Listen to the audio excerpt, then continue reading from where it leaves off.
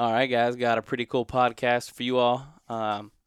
This is one I haven't done before. This is the first. Josh has done a few podcasts over the phone. I guess we did this one through Skype, um, but we didn't record or anything. You're just listening to the audio. But this is the first time I've done that, so it'll be something new. And I think it went smooth. It sounded smooth, so we just recorded it. But before we get into the podcast, I would like to remind you all to, if you sign up for HuntWise, which is the scouting app we use it for, it's got 3D imagery, we drop pins, we use it for all things hunting. And like I talked about before, there's a gear section where there's literally like 50% off companies like Stealth Cam. So let's say you go buy a few trail cameras, you could end up saving money by signing up for HuntWise. So there is a ton of different companies on there. Like I said, Wild Game Innovations, Burris Optics, Buck Bourbon, Birchwood Casey is 50% off. Big Game, so the big game tree stands and all that stuff, 40% off. There is just a ridiculous amount of discounts on here. So Hawk Hunting, they got all kinds of different stuff. They've got 40% off as well. Hex, if you like one of those invisible camo suits or whatever they got. Oh, heck yeah, Mountain Ops is 30% off too. So anyways, if you sign up, make sure to use the code Untamed20. Untamed20. Not the Untamed, just Untamed20. And you'll save yourself 20%. And we do get a small kickback from that, which we appreciate you all signing up and using our code. Because, yeah, it helps us fund what we do here and buy podcast equipment, camera equipment, and pay for our interns' housing. So we really appreciate you all for listening. And there's going to be a video for this podcast. So I'm uploading this podcast probably tonight. It's 10:30 now. We just finished up the podcast. I'm going to upload it, so it'll be there if you're listening, if you're driving to work on your Thursday morning, working out, going for a run, whatever it is you're doing. Like I said, we appreciate you listening. So let's get into this podcast. It's a cool one, and I think you all enjoy it. All right. So basically, it's just super chill, just like we'd be talking like normal. Well, actually, when we were hunting, I was writing down like a list of questions of stuff in my notes on my phone because just questions that I thought, well, that would be interesting to talk about. So I guess Yeah, we'll no start doubt. off with who you all are and tell me just a little bit about yourself. All right, go ahead, Ashley. Put the put the pressure on right off the bat. Yep. Ladies first, though. Okay. My name is Ashley. Justin and I have been dating almost 3 years now, and I love to hunt. Have been hunting since I've been really little. I'm not really into fishing all that much, but hunting is definitely number one up there. I didn't really hog hunt much before Justin and I dated. Um, I went a few times with friends, but we didn't ever catch anything. They didn't have very good dogs, though. So Justin and I have been able to acquire dogs throughout our 3 years that have meant a lot to us, and got to raise some of our own. And that's kind of our gist of my side of our story. All right. Good All deal. right. Well, I'm Justin Becker, as known as JB to everybody locally for the most part. Not Justin And Bieber.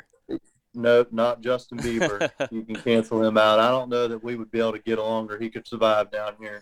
No doubt. Um, but anyways, I've hunted and fished my whole life, same as Ashley. I'd much rather hunt than fish. I ran dogs as a young kid before my dad passed away. And my stepdad was big into still hunting. We were in clubs that ran dogs, so we were around people that ran dogs. Just the kind of clubs and setups we had, it just wasn't quite as a good time. So anytime I did any of my dog running, I was with my cousin on a different club. And as I was able to get older and get some dogs on my own, where I was getting closer to where I could drive, I started having my own dogs. And basically since 14, 15, I've had my own dogs. And here I am, 29 years old now, and still hard at it. Good deal. Yeah, and I had an absolute blast hunting with you all, and Good. it was cool just to see it. I mean, that was a totally different world. I'm used to mountains and nothing like. I mean, the water is what threw me for a loop. That was and we got another storm going to hit this weekend. really. So it's going to be Yeah. even deeper. We'll be waist deep, Yeah, 100%. It's over Haiti right now, working its way up, doing the same as the last one. Yeah, there's nothing like. And to be honest, I didn't even really think about it, but like, there's a lot of water moccasins, alligators, all that good stuff. And I really didn't think about it much when we were going through it, but heck, they're there. Yeah, the worst thing to do is to think about it, because then you look for them, and that's when you get bit. If you're just steady moving, I feel like you're a lot less likely to get bit, because I've kicked by them plenty times in my lifetime. You still should be aware of them. And the last thing I even do is look back at them. If I kick one, I just keep going. Yeah. Oh, tell me real quick. I thought it was funny because I brought my crispy boots down there, which are just, if you're not familiar, they're nice hiking boots. But I was giving our intern a hard time for the shoes he wore, because I was like, dude, well, what are those? We do not wear that in West Virginia. And then I get down there and JB's wearing the same daggone shoes. So tell me about those shoes.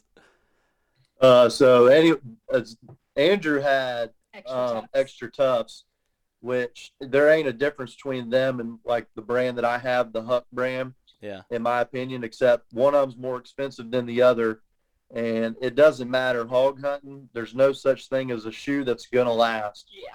So what I look for is a shoe that doesn't ruin getting soaking wet, because they're going to. Yeah. And it's lightweight. And with that being said, if I'm wearing knee-high rubber boots, I'm carrying knee-highs worth of water about anywhere that I go. And with those Hucks, that ankle deep's a lot lighter on your feet, or, in general walking. But they're not a bad, as far as comfortable shoe anyways. I mean, they're made for being on a boat, being on your feet all day long. So as far as, support, you got plenty of it, and they don't hurt. Your knees don't hurt. As for anyone getting older, your knees don't hurt, or, your calves.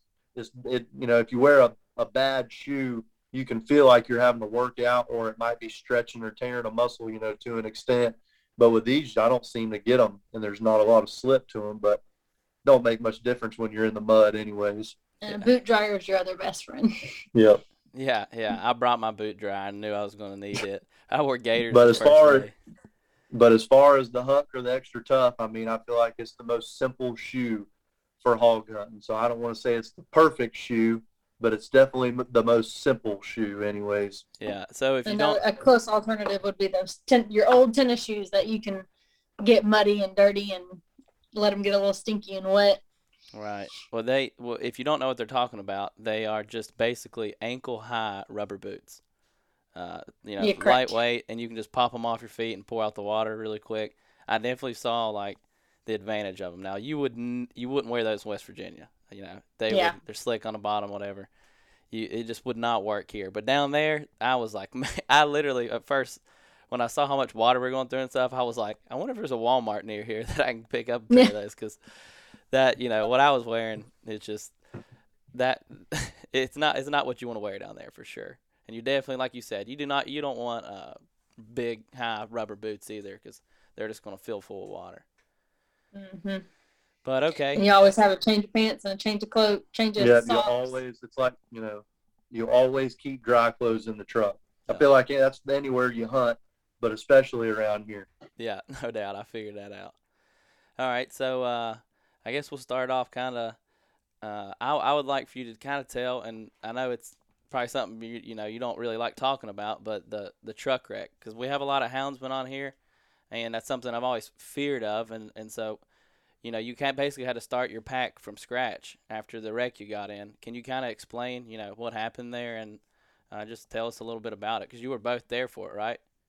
Yep, correct. And it was just a couple weeks ago was the 2-year anniversary for it. It was July 28th. But anyways, we were on the interstate headed south. We were living in South Florida at the time, came north, Central Florida, we're back home for the weekend, headed down south, and I'm pulling the Polaris Ranger on a trailer back, and we're in the slow lane of the interstate, and we passed this car on the interstate. It was a Honda Civic, if I remember right. Mm-hmm. Correct? Yeah. Yeah. Anyways, driving like 45 mile an hour in the speed, like in the fast lane, and not thinking nothing of it. And ideally, I feel like most people are like, "What is this idiot doing?" Driving that slow in the fast Yeah, lane. it's like, get that old So, man out of the anyways, road. yeah. So not thinking nothing of it. We're driving. Next thing you know, the car shoots by us like as if we were sitting still, and we were going roughly 72. My Toyota Tacoma wasn't going to pull that Ranger much faster than that. And so we're rolling on. The guy shoots on by us like we're sitting still, and then like next thing you know, as we're riding, we're talking and everything. Next thing you know, we're passing this car again, going like 30 mile an hour in the fast lane. And, now thinking a little more about it, a minute or so goes by and he shoots back by us. And this time I could see when we went by him that he had alcohol all in the car. There was no tint on the windows or nothing like that. And I mean, you could see he was smoking in the car. So like I told Ashley, I was like, I said, probably be a good idea to call this guy in if we pass by him again. Just, just to be safe anyways. Didn't make any signals or nothing to the guy. Just thought to ourselves it wouldn't be a bad idea. Well, next thing you know, we passed by him again and not paying attention. Didn't get his tag or nothing. Well, like, lo and behold, here he gets in the slow lane finally and gets behind us. So I'm watching him in the rearview mirror, and he does the whole back and forth thing, and he gets like right on the tail of the trailer Twice. 2 different times. And I wanted to pull over to let him go around, but my fear was that he was going to clip the back of the trailer and shoot us off into the ditch. If anything, I felt like we were more safe driving straight and him hitting us. But, well, next thing you know, he gets way back behind us, and he's coming, and we're buckled in. And I told Ashley, I was like, bear down, because I honestly felt like this was about to be the one that he was about to hit us, because there was no signs of he slowing down from what I can see in the mirror. And next thing you know, he hit us, and it jolted the trailer off like into the ditch. And when the trailer shot back straight, it ripped the truck around, and we got perpendicular down the interstate. And we got all the dogs in the dog box, all of our clothes and everything in the back seat of the truck. And we got perpendicular. I mean, I knew clear as day we was fixing to start rolling. And so anyways, we start rolling, and we eventually come to a stop. And luckily we landed like right side up, the tires on the ground. And a car that pulled up behind us said that we had rolled every bit of 6 times at least. And this is something that I can't stress enough to everybody nowadays. Since then, because everybody just ratchet straps their dog boxes into their beds of their trucks and don't think nothing of it. And I've done it my whole life. I never thought nothing of it. Well, because of that, the ratchet strap broke, threw all the dogs out of the back of the truck, in the dog box, because I've got a dog box that goes over your bed rails, so it's not a closed-in box as far as the dog box goes. So all the dogs got thrown from the truck. One dog died initially, like from the wreck, but the rest of them hit the ground, got on their feet, and just ran. One of them ran out into traffic right then immediately. Our youngest dog, Jenny, which is a pit, she ran. Yeah, that we use. She survived. She ran up to the car that pulled up behind us, and that guy grabbed her, set her in his car while he was helping us. And I immediately kicked the door out of the truck, got out of the truck after checking on Ashley, and started scrambling around looking for dogs, just doing everything that we could. But for 2 of them right then initially, it was too late. So from that point, we had 5 dogs in the truck. 3 of them were accounted for. 1 of them was alive. 2 of them were missing.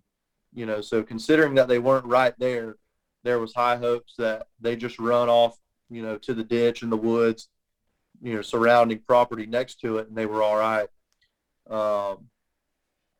So basically we were there for several hours trying to clean up everything from the wreck. I mean, there was nothing in the truck. Everything was thrown out of the truck. All the glasses broke out of the windows from the side of the truck. Windshield was not busted through, but was beat up pretty bad. Yeah, it was caved in. We were very lucky to be alive, and it wasn't for seatbelts, we would be okay. And then also, with that being said, a dog box being bolted into your truck, probably would have saved all of our dogs. You know, they would have been beat up from the wreck, but they would all be alive, you know, from something that we'll never know, but you feel like they would be alive anyways. But anyways, after the wreck, going to the hospital that night, we went back to the wreck site 2 days looking for the 2 dogs that were missing. All day long. All day, each day after we got out of the hospital, and Ashley's sister came and got us from the hospital, and we drove immediately from the hospital to the wreck site and started looking for dogs. And we were there, like I said, 2 days straight looking for what would be Forrest, and the other one, her name was Girl. And we later found out the second day that the female dog, Girl, she got hit by a car like early the next morning, further down the road. We were able to get her collar, you know, to confirm which dog that it was. Still not a way that you like to see him go anyways, but, you know, there was still hope for Forrest because we hadn't heard or seen nothing.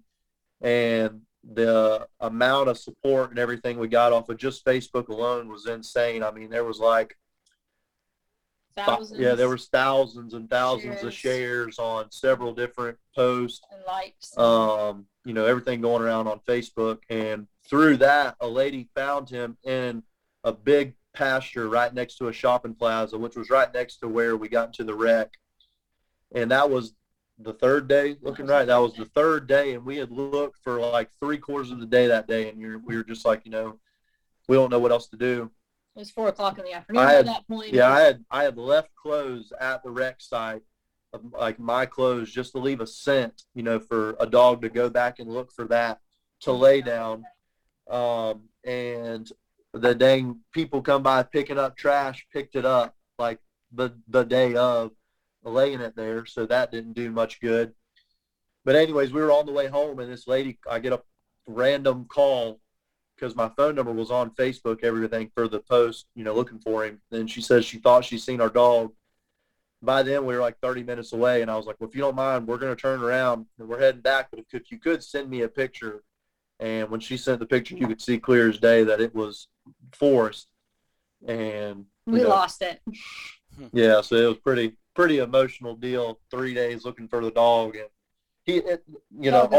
like your child. Yeah, I mean, he's 8 years old. And yeah, all the dogs were very important to me, but I had, you know, all of them were only a couple years old. Besides Forrest, he was a dog that I had the longest, and at the moment he'll be 9 this year.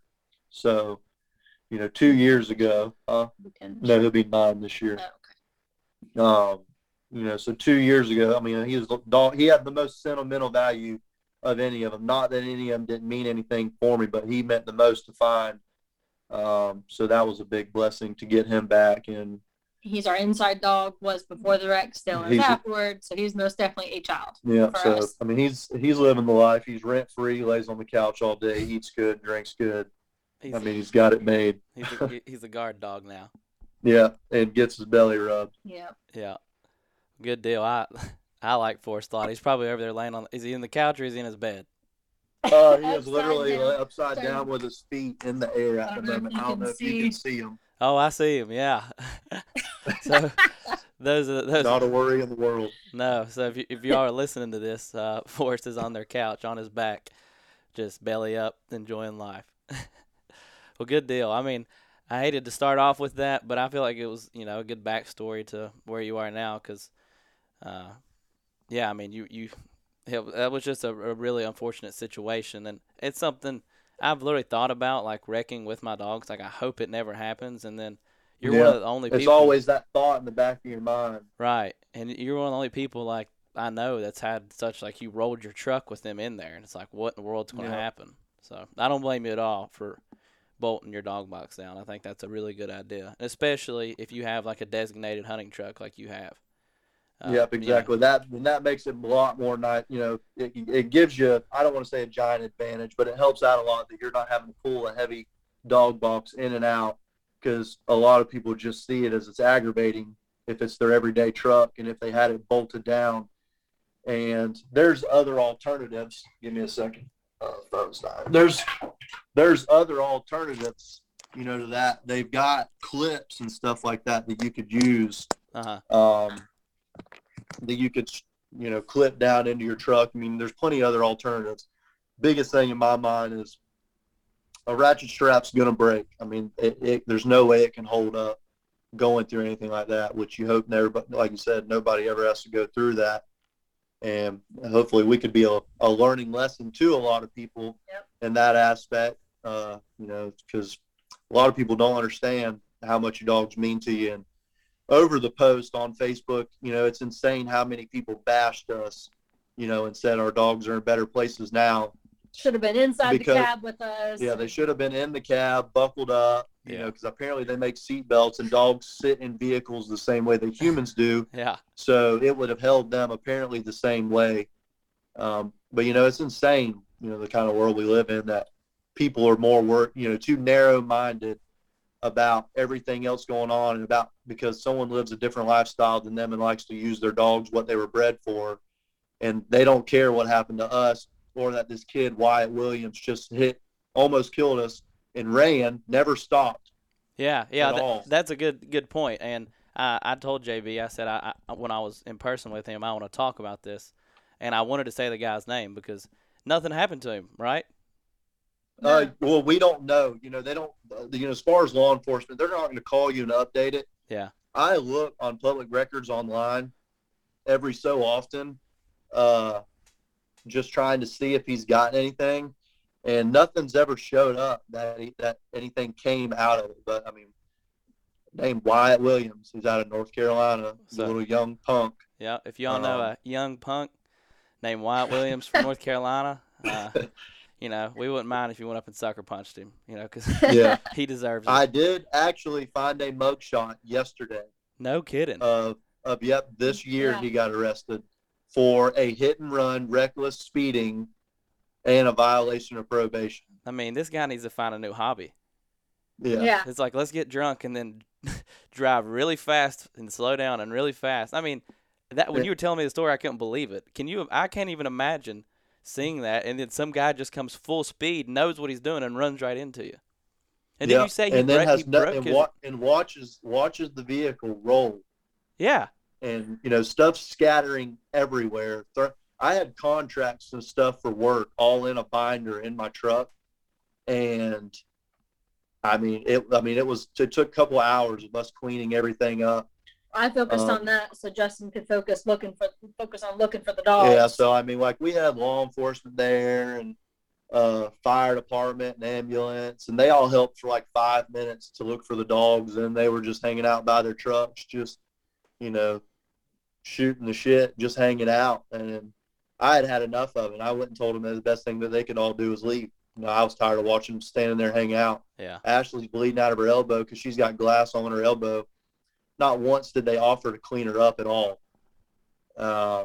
And I eventually, hours later, calming down with the adrenaline rushing, I had bad bruised lungs, so I started coughing up blood real bad. So not knowing, obviously something internally was messed up because I was coughing up blood real bad.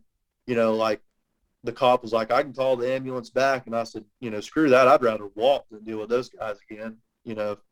Screw you. Do not call them. Right. And Justin's cousin was already on the way to come help pick up any of our stuff, and the dog and everything else. And luckily, I had a cousin, moved down south the same time we did, so he actually wasn't too far from the wreck. So he was able to help come and get, what we had right there, anyways, and at least take it to his house for the night, and then take Jenny because we had her right there.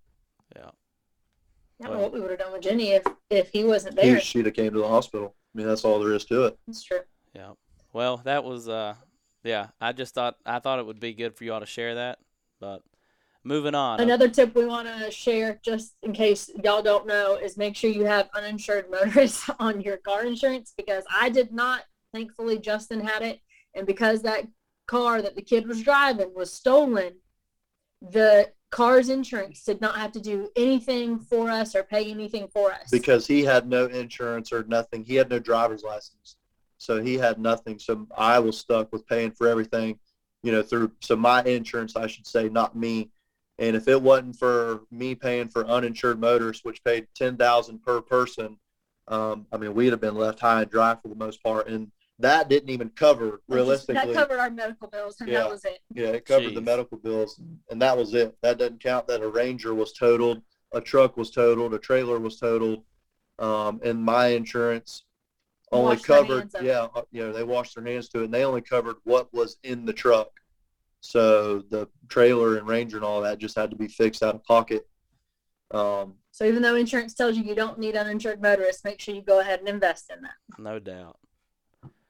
No doubt. All right, well, moving on. This is something that I didn't know, and I mean, heck, I don't know how many people know this, but I would like for you all to explain what is a bar hog versus boar hog. All right, so a boar hog is a male hog with testicles. Which by the way, I didn't know that, but I didn't know bar was the term. The bar, yeah, no, I'm with you there. That. I'm with because I noticed that y'all call bears boars. Yeah. So but a bar hog, which is spelled BARR, not like go bar hopping, is a castrated hog. Removing of his testicles, and like I said with the other day when we caught the hog, you're not going to get rid of the hog population in Florida. So in my mind, make the best of it that you can. And a barred hog is some of the best meat you will ever eat. It's way better than the pork you buy in the grocery store. 100%. And we cook every bit of it differently. And not once have I ever met anybody in my life complain over eating a barred hog. And like I hog hunt a lot, but realistically, like my dad, no one in my family ever, really hog hunts. It's just me.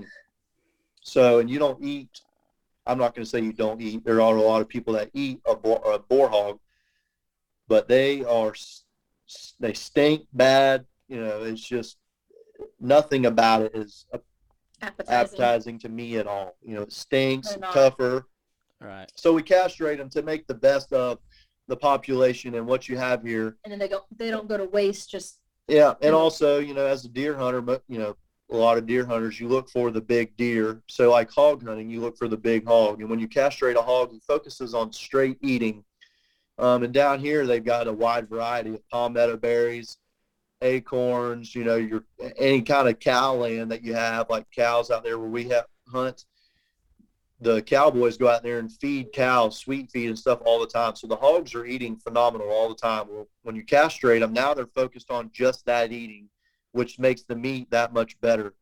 So castrating, it makes them a bigger hog. They focus on eating, they taste better, and also their teeth grow better as a bar as well, which, you like to have a trophy. You're not going to put a sow on your wall with no teeth at all. So, there's a lot of positive factors that go into castrating your hogs anyways, and it not only just as far as a trophy, but looking to feed yourself. You get a pile of meat, if they're able to survive another year or two without hunters, deer hunters seeing them and shooting them, because they're going to eat, the whole time. Now, all they do is eat.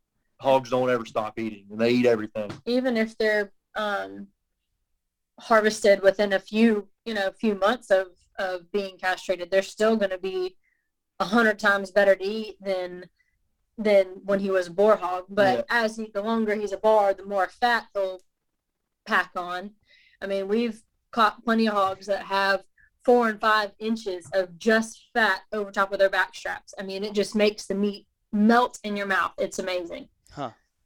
So it's like, can you explain like how it was similar to like a steer versus like a Yeah, so just like anytime you're going to the grocery store, you're raising your own beef or anything like that, you're not harvesting your bulls and eating those. Everything you eat is a steer. Which a steer is what? A castrated bull, a castrated male cow. Right. So that's what you're getting at grocery stores. So it's no different. And there's no medical way to stitch up, bulls or when you're castrating them. So same with hogs. When you castrate them, there's literally no bleeding at all. In a hogs, they survive through the nastiest terrain and fighting each other all the time. So they don't, as far as their immune system, it's built up, that castrating them, they don't gain like an infection or anything like that, and they heal up very quickly. I had one place in particular that had, and we cut a hog as I don't know, probably a 50-pound hog anyways, boar hog. We cut him and turned him loose, but he had a special feature, like a red patch, like right behind his ear. Well, we caught that hog like 3 months later, and he gained like 120 pounds. Jeez, in that amount of time. And this place, takes no time at this all. place was farmland, so he was eating a lot better than like your swamp hog would eat. Yeah. So that makes a big difference as well. But yeah, I mean, it's insane how much weight they can acquire over a little amount of time with castrating them. And like, back on the beef, same thing. You get a bull, you get your healthy looking bulls, but they just turn into a totally different built animal when they're castrated, and they're focused on just eating and not breeding, Also, when you think about like venison, to me, a doe tastes better than a buck does. They're always more tender. They taste better. So, that concept plays in for that as well. I mean, just in general, your meat's going to taste better when there's not testosterone running through it. And I've always wondered, because how they said a deer, a buck, when he gets castrated, obviously not naturally, and their velvet never comes off their horns. I wonder if there's ever anybody that's noticed a taste difference in a deer. Yeah. Well, surely there's, if anyone's ever killed one castrated, because you see it, see people that kill them, and surely they would know the difference. And I always wondered if, me and Ashley, we talk about it, like wonder if it really is, like, venison's phenomenal, and I wonder if it's that much better. Oh, it carries but over from cattle. I don't think I'm going to go out there and catch a buck. Yeah. And castrate him. They got a little more kick to them. Yeah, no doubt. Well, it carries over in cattle. It carries over. Same deal with hogs. I'm sure it would have to be the same thing with other animals. Yeah, exactly. So, all right. Yeah, I just thought that was really interesting. Really, I was under the impression, and I think I asked you just because I was like, "Are we killing these? What's going on?" There's almost like this idea that like everybody that comes across a feral pig, it's just like we're shooting them out of helicopters, Yeah. So they're just killing them, and that's all I'm thinking is like the goal is to eradicate them. And for you all, like, that's not the case. It would be different if you were hunting somebody's farm, like a farmer says, okay, I want you to come in here and remove them. That would be different. But like this is property that you all are paying to hunt. It's a lease, a big lease, and it's part of it's part of what you like doing. So that's you're choosing what you want to eat, because one, you don't want to just kill these hogs and then not eat them. Which obviously, I'm guessing those guys that's shooting them out of helicopters, that's probably what they're doing. But it's all all situational. It's if there's a property that they want them removed because they are just destroying it, and this farmer wants them out of there, that's different because they are invasive species. So I understand. Like I thought, and I'm telling you, when people watch the video, they're going to be like, I do not understand why they're letting feral pigs go. Because at first, I was like, why in the world would we let feral pigs go? But after experiencing it and then talking to you all, I'm hoping from this podcast they'll be able to understand that a little bit better. And then your sows, like we will keep or harvest sows for us to take home and eat as well. Sow's a female hog. Thank you. Sow's a female hog. And so, just like you said, there's a lot of meat not going to waste, because even though that bar hog is going to continue to root up and focus on eating, he's not going to be reproducing. And same thing with the sows. By us taking out the sows whenever and harvesting them for our own freezer and our own meat, that also goes to reducing the population without being wasteful at the same time. Yeah, so we treat, as far as the aspects of managing the herd, we try to treat our hog hunt basically the same way. I'm not going to say we go out there to murder every sow we can, come across, but all the not as healthy looking sows or a good blooded sow. And you can tell because we have so many hogs, around where we are. you can tell that there's a lot of them that just aren't eating quite as good. And it's very rare. Like when you were in town, we caught 6 boar hogs. Generally, we could go and hunt all weekend like that, and you could catch 80% sows. We try to manage the herd with that. We'll remove a lot of them sows out of there, and and like I said, just making the best of the situation, trying to help out with the eating anyways, because there's so many hogs, and people are like, if there's so many hogs, why don't you catch more than 3 or 4? Well, they've got a huge advantage in the terrain when they're a lot smaller and skinnier, as you've seen and got to experience us crawling through those gallberries. Yep. It took several minutes getting to the dogs baying. And what takes us several minutes, those hogs, slither through like a snake in the grass. It ain't nothing for them to bob and weave and all of that. And a gallberry bush, to explain to y'all, is basically a very small twig-like tree that has thousands of little twigs going each way, and they don't grow very tall. But they're just thick. And there's twigs of that tree and little bush going every which way, so you literally are having to push through them to even get through. Yeah, and that definitely, that makes it tough. Just trying to get to them. Yeah. Because, not to mention the briars or what we call wait a minute vines, for those big old vines with those half-inch thorns all the way down them. Yeah. All right, so on to the dogs now. What breed are the dogs? So we've got a wide variety. We've got one of them that is straight cur. We've got 2 of them that are leopard cur cross. And we've got one that is a leopard Catahoula cross. And then we've got our pits, straight red-nosed pits. And then Jenny is actually a cross between a blue nose and a red-nosed pit, which is called a fawn. Yep. And I really like Jenny. I don't know, something about her. I think she's just got such a good personality. She does. She has a great personality, and I think she's the next Forrest as far as coming inside. Well, she used to live inside. She did. When we were down south, and not that we're cutting her out from living right here, but we had a bigger house down south, and we're in the process of, we bought a mobile home just to be cheap because we're building a house. So once we build a house, she'll be able to come back inside.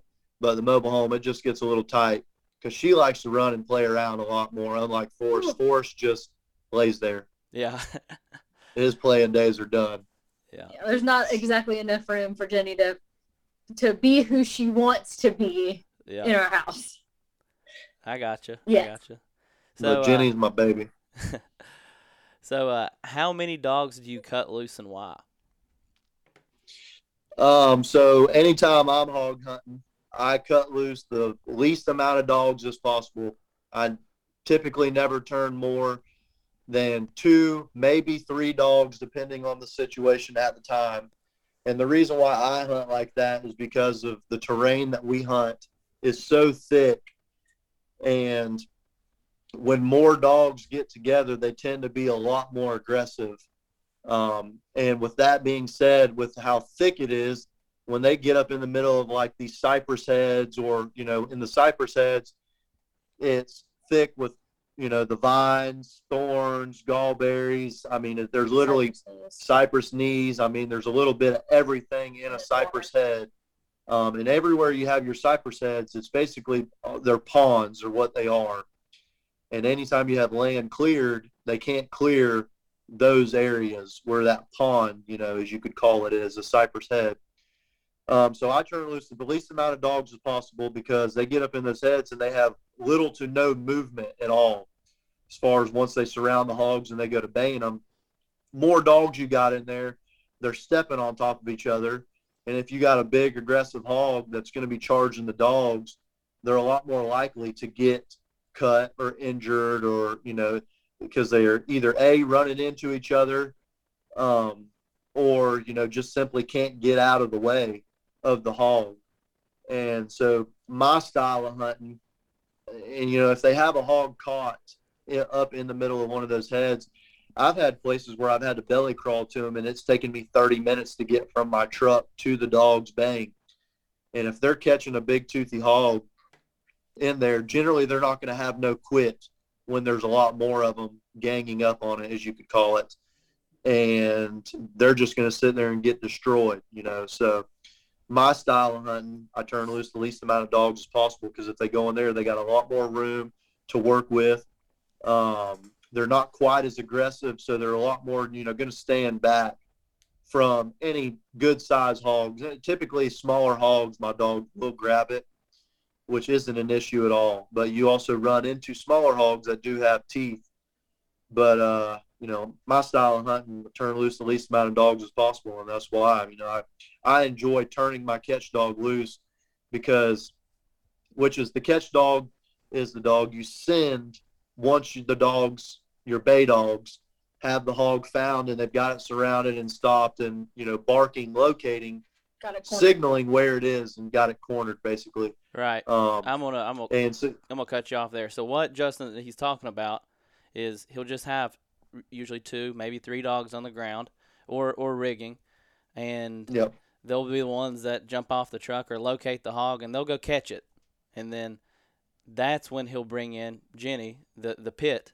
He'll bring her in and then send her in on the hog, and she grabs it, and that's what she catches it. She's the catch dog and holds it there. Yeah, and she's vested up, so we have Kevlar. Yeah, so that's a Kevlar vest that was fitted. I had built just for her, so it sized up to her perfectly, and that's what protects her, and that's what helps keeps your bay dogs alive longer. When they're able to stand back and bay, you've got your dog that's designed to go in there and grab, but also they have protection, unlike your bay dogs, because it's just too hot down here. They can't run with those vests on.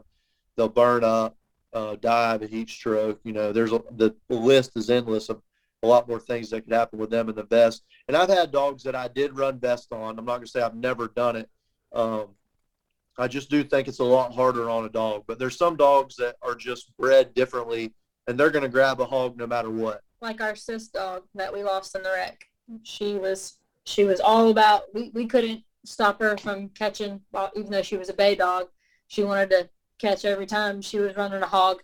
So we did our best to get her to stop that, but that wasn't happening. So we ended up just having to put running vest on her. Yeah, so it's as far as a strike vest or a catch vest, the size difference is huge to help out with that heat, but still you can only do so much. Right. As far as heat and them wearing those vests. So that's what we like to, as far as our pick and breed of dog, we like something that's going to stand back and bay.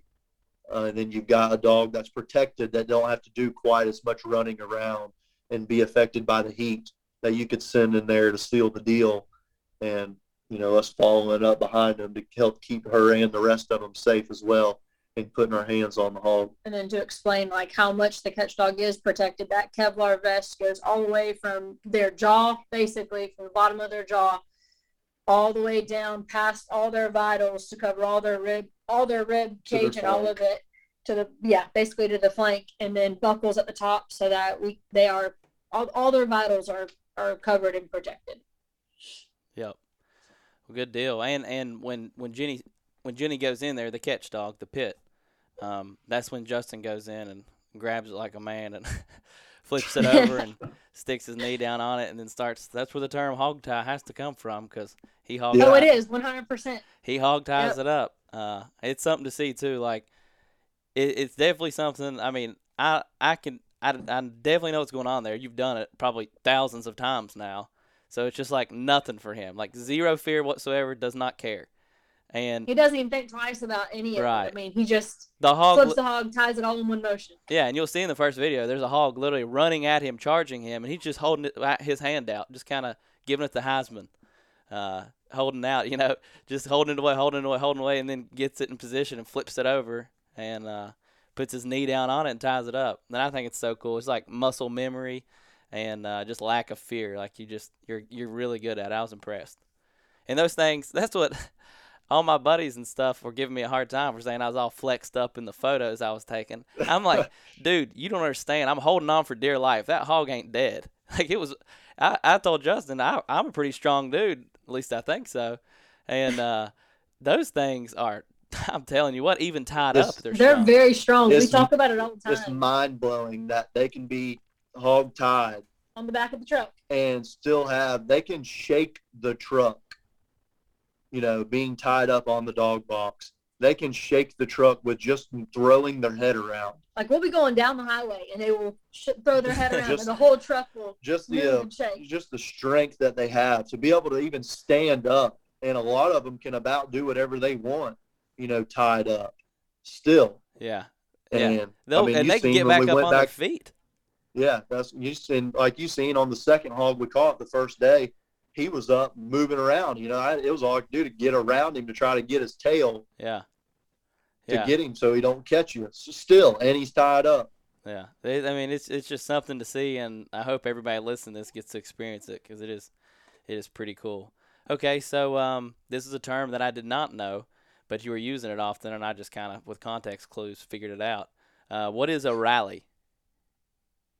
So a rally, as I refer to it, is just a group of hogs. You'll get, you know, basically just like, you know, when you see on the National Geographic Channel of all these dang animals up north, you know, they get rallied up, as I call it. Huddled up. Huddled up is another term for it. And they do that to protect themselves. And the sound and the high volume of grunting that they can put off is mind-blowing. I mean, I've had dogs before where I've turned a set of dogs out on a hog that I seen, and then I went on down the road and I seen a track and I dumped the dog to that. And I've had dogs a mile away from me, and I could tell when they've got a rally bait up, as I call it, because as loud as a pile of hogs, you know, there's no number. I call a rally, you know, a few or more. It's a rally, whether it's 200 of them or 4 of them. It's a rally. What's that term? 3 or more makes a party. Same thing. There you go. Makes a rally. Yeah. Is rally just a term that you use, or is it a term that all hog hunters use? I wouldn't say all hog hunters use it. Many do. I mean, for the most part, I feel like a lot of people do. But you know, it's just everyone's got their own terms for things. Right. But rally is what I say. It's just what I've always heard. So next spring, when I'm trying to think of like when there's 3 animals together, but I would say next spring when I'm calling in, there's 3 gobblers coming. I'll be like, here comes a rally of turkeys. Yeah, they're rallied up with the hens down there. They ain't coming out. There you go. Okay. We're talking about numbers. So what is the most hogs you've caught in a day? You've got an interesting photo on your Instagram of y'all got a bunch tied up. Yeah, so what is there, 14 in that picture? Well, that's just with dogs. So are we talking about in Gainesville? We're not talking about trapping. This is a dog hunting. Okay, but I'm just asking. That's a good question, Ashley. Jeez. Thank you. As far as, I don't even consider trapping, you know, a thing. But that was dogs and trapping that day. That's why I was asking. Dogs and trapping, it was like. I'm not going to lie, though. I am leaning more towards with dogs. Exactly. Okay, so there was. No one cares about a trap. 7. Anyways, 14, so we caught. It was. I think it's 14. It is 14. I got the Instagram post. I got it pulled up. Yeah. So I think there's 14 hogs in that picture, and we caught them in an hour and 15 minutes. Yep. It turned into a job. Oh yes, 100%. We got off work. It was nice and cold right there before turkey season started, and we just got off work. And you know, we had plenty of time before it got dark to just go do a loop in the woods, and it wound up turning into more than a loop. We bait up 2 different rallies, one group being at least 20 hogs, and the other group I didn't even get a count. There were so many of them. You could hear those from one of these same situations from not over, but from a mile away. But so that afternoon, I mean, I've been a few times in my life, and I've caught around 20 in a day. Yeah. But the most with the afternoon of me and Ashley, and it was one other buddy of ours that met us down there later on. We caught that 14 in an hour and 15 minutes, and that's the fastest for the amount of hogs I've ever caught in my life. It is unheard of. All right, so We were whipped, let me tell you. no doubt. So where did you get all the rope to tie them up at? Amazon. No, I mean, For real. I understand that, but you had that much rope in the truck, is what I mean. Oh no, not in my pocket. I had to keep going back to the truck. Yeah. I'm just impressed you. I mean, who comes prepared to catch 14 hogs? You know, I figured. Yeah, no. So shoelaces, luckily, belts. I have that much cut in the truck ready to go for whatever reason. Optimistic. Yeah. So, but I do think I had to cut a couple different sections. But I almost had enough. But we didn't even, all the pictures of those hogs, they are not even all of them that we caught are in the picture. Correct. And if you some of them got. If y'all want to go see the photo, his Instagram is JB2Hunter, the number 2. So JB2Hunter, HUNTER. So go check that out. It's just a few posts down there. You can see it's a big wad of hogs all tied up on the ground. It looks crazy. I sent that when I was talking to Andrew, our intern, about coming down there. I sent him that, and I said, you better be ready. So, yeah, well, good deal. I mean, that sounds like a good time. I'm sure y'all had to be exhausted, though.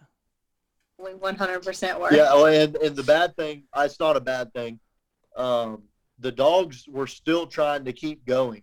We had to call the dogs off. And you seen that morning with Bubba and Rona, when they know when there's more than one hog in the area. And as soon as you get your hands on that first one, they leave immediately. And I train them that way to go find the next set of hogs, So we had to, What's that called? And we refer to that as relaying. So, they relay, go to the next set of hogs. And they were still trying to go. And we had to start hollering at them to, all right, we got to go home. This time we got to go to work tomorrow. It's a good problem to have. No doubt. All right, so what is the biggest hog you have caught? Biggest hog I have ever caught is 550 pounds. That's a monster. And it took 4 people to get him flipped over. 1 person per back leg. And the third grabbing one of the front legs, and the fourth just kind of behind the person on the front leg helping roll it over. It was a giant. There is no doubt about it. Was that How many catch dogs did you have on that? We only had 1 catch dog. Really? That was it? Yeah. Was that a bar hog or was it a boar hog? No, he was a boar hog. Really? So you think you could have got even bigger if you'd have? I'm assuming you killed him being that big. So this particular area, the old man that gave us permission to hunt the piece, he had some domesticated hogs get out of their pen like 40 years ago. And so that bloodline just mixed in, and it created what a lot of people see online is the Hogzilla. A true wild hog really doesn't get that big. I'm not going to say it's never happened, but it's not common that you get a true full-blooded wild hog that big. So it had half domestication, I'm going to say, in his bloodline, and those types of hogs, they can't take a lot of stress. Yeah. So if you were to castrate him, I think he was too old of a hog that he probably wouldn't have survived. So we took them just to the house and turned them loose right there in a pen that a guy I know had. He had a real big pen. So to be 100% honest, I don't even know whatever happened to him, if they did survive or not. But a hog that big and an older boar hog, if you can tell he's an older boar hog, I won't castrate because typically they can't handle that stress. So with those hogs, I don't think that they would have really got any bigger. Even though it's not a big deal to castrate a hog, the stress Justin's referring to is not just being castrated, but also the heat and the adrenaline rushing through from the dogs running them. And there's a lot of other factors that goes into it other than just the actual castration, just so that everyone knows. It's not torture. There's a lot of things that go into that, being too stressed. That's the biggest hog I ever caught. But as far as a true wild hog, the biggest one I have ever caught weighed 375. Well, that's still an absolute brute.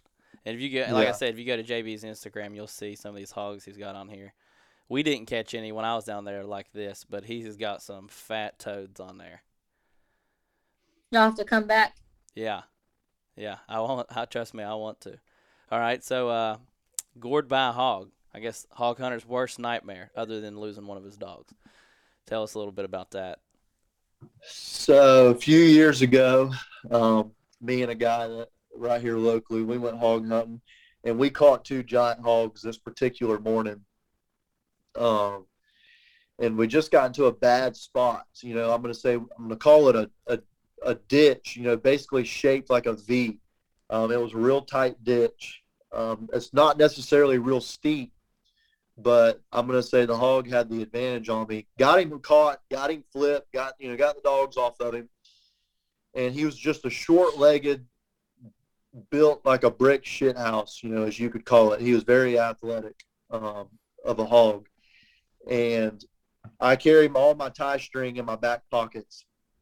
And so when I've got these hogs caught, as you'll see in the video, like I got one leg right behind their ear, up, in front of their shoulder, and the next knee is on the back side of the shoulder, and I'm holding the front hog up, and that basically takes away a lot of their leverage, where they can't roll back over and get on their feet. Well, when I leaned forward to get the string out of my back pocket, this hog kicked. And when he did, it just knocked me off balance. He didn't knock me off of him, just knocked me off balance for a second. But him being as strong as he was and his legs being a little shorter, I mean, it was a snap. Within a second, he was stood up. And instantaneously, the only thing I know to do is grab a hold of him. And so I've got this boar hog basically in a headlock, just trying to keep from his head, getting thrown all over the place and cutting me anywhere else or getting to me real bad. And all my pits or catch dogs are trained that when I've got a hold of them, they let go. So as I've got this hog caught, in a headlock, my pit Forrest is sitting there watching, waiting, for me to let go basically. And after a couple of seconds, I pushed off of him and just crawled away real quick. And the dogs caught him, got him flipped, got him tied up, not even knowing that I was cut. And walking back to the truck, the guy I was with asked me, he's like, did he get you? And I was like, I think he got that nerve right there on my thigh when you get dead legged. But it didn't feel nothing serious, just felt a little tight, So we're walking back to the truck.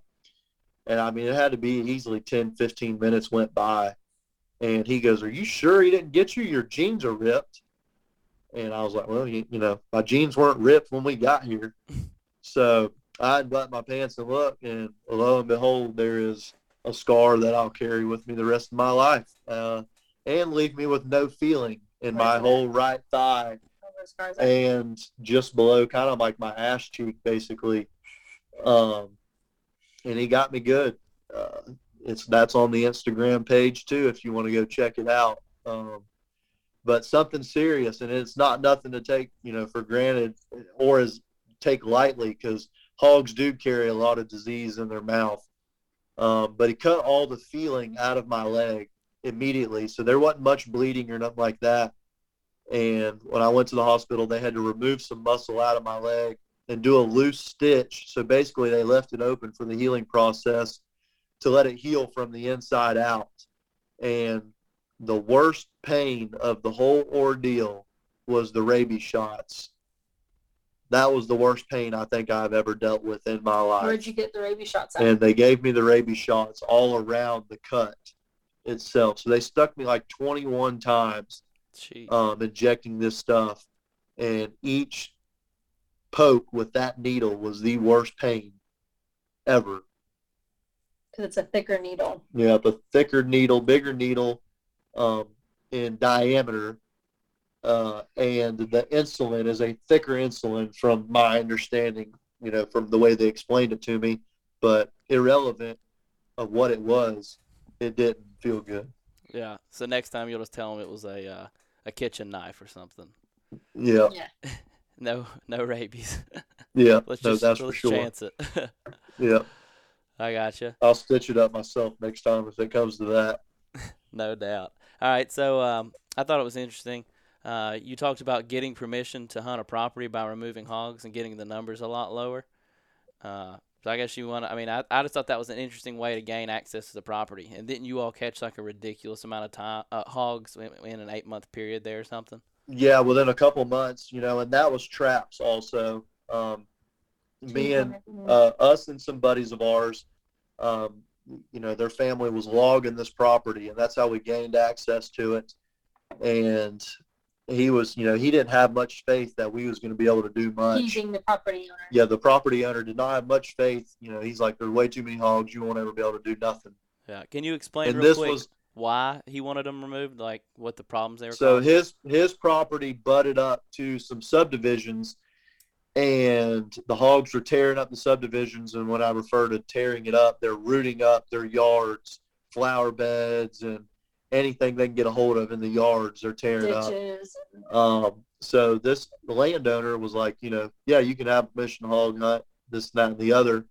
So we started hunting it. And this was a place that we were catching, I mean, a pile of them, like each time we went. And so within a couple of months, we had a couple of hundred hogs caught between dogs and running traps.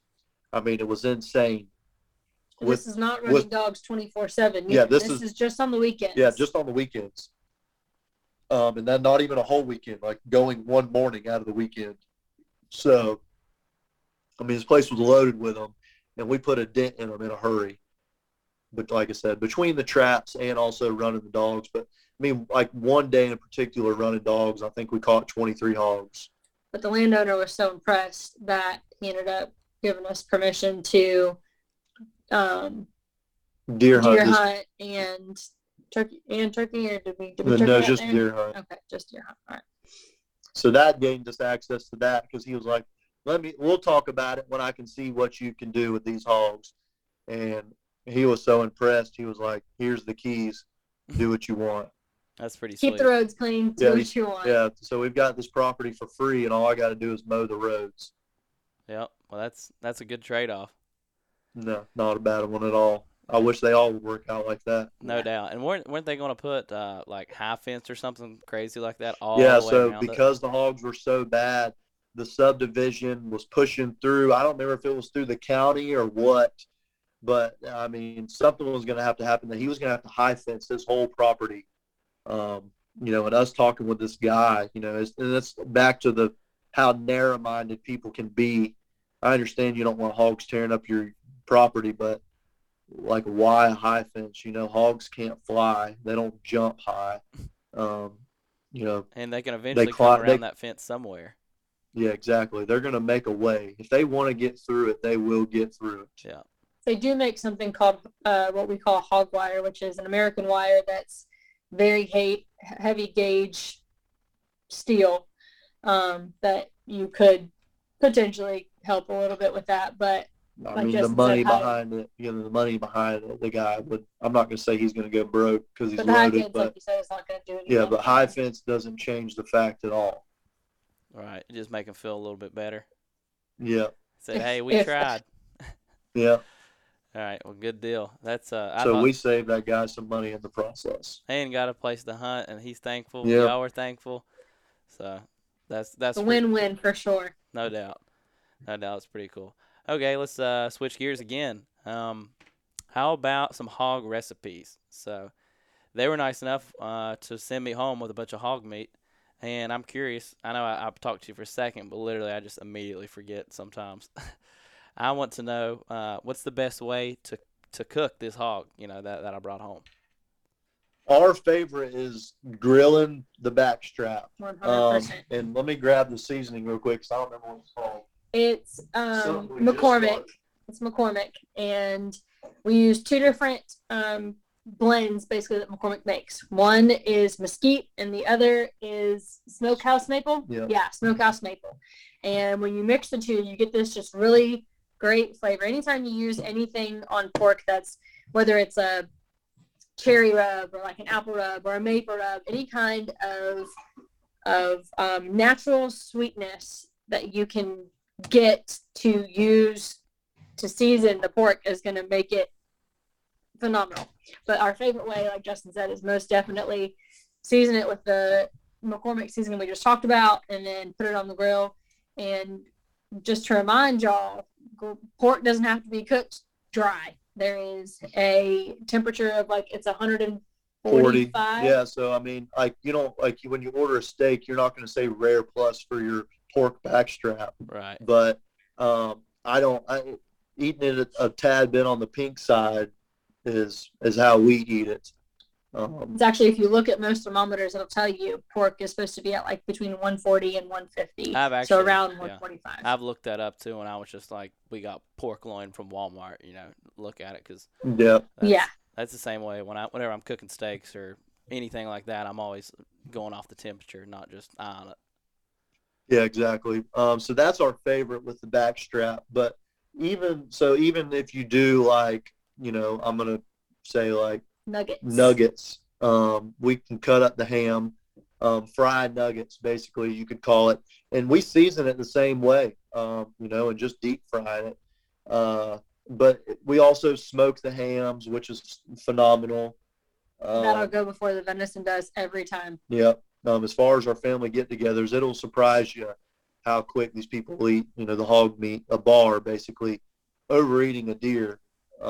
I've also made like breakfast casseroles with the sausage we've had made from them and taken it to work and like told people beforehand, be like, hey, just so you know, this is wild hog. Like, you're going to love it, but just I don't want you to be mad at me later and feel like I lied to you about it. Like, this is wild hog. And then they try it and they can't believe like how good that, even though it's in a breakfast casserole and it's cooked with some eggs and some other stuff, like can't believe how not gamey that this hog is. Yeah. They just expect that anything that comes from the wild is going to be gamey and just not very good. But our favorite's the backstrap. And the biggest thing is like who's preparing it and how they're preparing it. That's correct. What people are like. Even people I hunt with, they're like they don't like bear meat. They give it all away, which is good. I'd rather them give it away to someone that wants it. But I'm like, man, y'all just don't know how to cook it, because there's no way that you're eating the same thing I'm eating.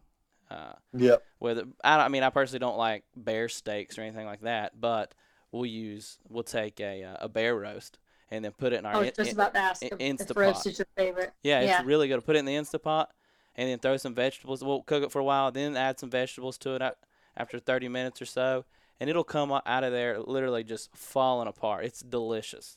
And I've had bear roast. I love it. It's one of my favorites. I used to ask for bear roast when I was younger for my birthday. Yep. I mean, I don't know how you could eat that and be like, oh, this is horrible, I don't know. Yeah, exactly. And then burger. Like, how can you screw burger up? You can use it for tacos. You can use it for hamburger helper. I call it bear burger helper whenever we're doing There you go. There's like so many different ways you can use burger. And then the stew meat for like soup and stuff. It's great for that too. Chili. I would say it's probably great in chili. The list goes on, and heck, you kill a bear. This is a decent sized bear. You got meat for a long time. So I can't wait to try the hog. I wanted to make sure. I want to talk to y'all before I did it, because I don't want to halfway do it. I want to make sure it's good. And I thought the nuggets that we had when we were down there was awesome. Yeah, but like she said, and that's something we kind of just started here recently with like the cherry rub or the maple rub or some of those flavors. We've been testing out some different ones here lately, and that's kind of been our go-to here lately. What's that cherry rub what's the brand that? It's a brand that if you didn't ask me, I could have told you. You can. But the cherry rub was, so I'm not a cherry fan. So ideally, I would never go anywhere and buy cherry rub without tasting this beforehand. But my dad got it, and Ashley's looking it up right quick. But it is insane how good this stuff is. And there's not much that we don't put this on. So when you say you're seasoning it, are you just are you coating it with it? Are you seasoning it, putting it in a bag for a while, or are you just how's the seasoning go? Like a dry rub, basically. Yeah, like a dry rub. So I don't over season anything. Me personally, I'm a very plain individual. And Ashley and her family, everybody for the most part, they like a lot of seasoning on a lot of things. Wait, let me stop you there. Let me just stop you there real quick. To tell you all how plain Justin is, I asked him at this burger place we went to. I was like, man, have you tried any of those wraps? They had like buffalo chicken wraps and all kinds of different types of wraps. He's like, no, I just get a burger every time. I'm like, but Yeah. you live right here. Like, you, why don't you try something else? He's like, because I don't want to wait in line again if I don't like it. So I thought that'll give you an idea of how plain he is. So I went ahead. We Yeah. ate there the first day, and I got a burger per recommendation. And then the second time, I said, Justin, I'm gonna do something crazy, and I'm gonna get a wrap, and I'm gonna let you know how good it is. And I got the fried mushrooms as well. So deep fried mushrooms, I The think. fried mushrooms are good. The fried green beans are good. But back to the Justin not doing much with seasoning. I have helped Justin branch out a little bit on his seasonings. So he's come a long way already, but he's still got a little ways to go. Yeah, I mean, like venison, I could throw it on the grill and eat it because I like that gamey taste. I don't.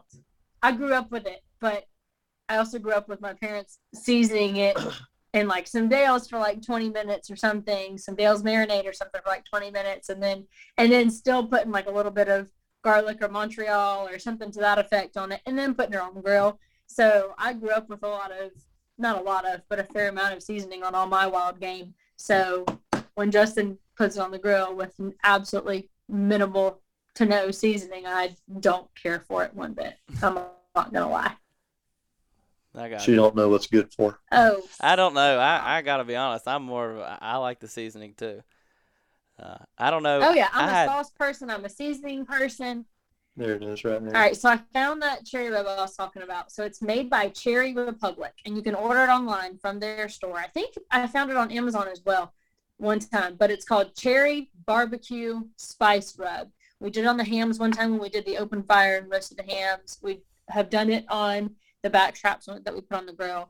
But just like we had said earlier about when we season it, we do it just like you do a dry rub on like a slab of ribs or something to that effect. Like we don't really marinate it for a long time on any of the seasonings we put on. We typically just do all of ours like a dry rub and then grill it or fry it after that. Okay. All right. Well, that's what I'm gonna do then. And also, I don't know if you all have tried the seasoning. You might have. It's pretty popular. It's called Slap Your Mama. Oh, sorry. Her watch just started talking to us. But have you tried the Slap Your Mama seasoning? No, I've heard about it, but I haven't tried it yet. It's pretty good. I had there's these guys. They have a YouTube channel.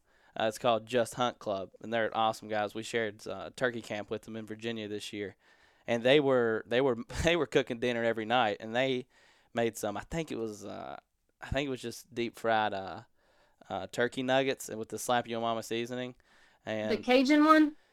Yeah, I think it's Cajun. It's like is it spicy? Yes, got a kick to it. He won't eat it. Oh, okay. Well, he's the guy that orders barbecue wings at the wing place. There you go. 100%. Yes. Yeah. All right. We'll get you extra ranch too. Don't worry. Exactly. Something that's similar to that Slap Your Mama is we use a lot of that Tony Chachere's or whatever. Yeah. It's kind of similar to that Slap Your Mama if I remember correctly. Yeah, it is. I've had both. It is. If it is similar, then yes, I've had Tony Chachere's plenty, and I do love it. Especially we'll use it when we do a whole turkey and fry it at Thanksgiving. Mm-hmm. It's really good that way too. Good deal. Well, I mean, I've ran out of questions. So, do you all have anything else you'd like to add relating to anything we talked about or something we missed? Not that I can think of. I mean, just get out in the woods. I mean, there ain't nothing better than that. Right. No doubt. And there's so many different ways to get out in the woods. This was my first time ever running hogs with them, and I had a blast. So, if you're listening to this, just go out and try something new. Heck, you might love it. I mean, before I already left, we were planning on coming back down and maybe me bringing a couple of my dogs this time, because I had a blast with it, and they've obviously had much better days hunting, but we still caught a few hogs, and 6 of the 7 were boar hogs, which I thought was pretty cool. And yeah, well, if y'all don't have anything else, I just want to thank you all for coming on. I know it's late. Normally, heck, it's 10:27. So I'm going to get off here and edit this podcast and get it up. But, yeah, I appreciate you all getting on here and talking, explaining everything that y'all have. No doubt, we enjoyed it. Yeah, we enjoyed your We hope company. we hope we can help somebody else. Whether it be bolting in your dog box or trying, like you said, trying something new. Yep, good deal. All right, we appreciate you all for listening, and yeah, until the next one. All right, man.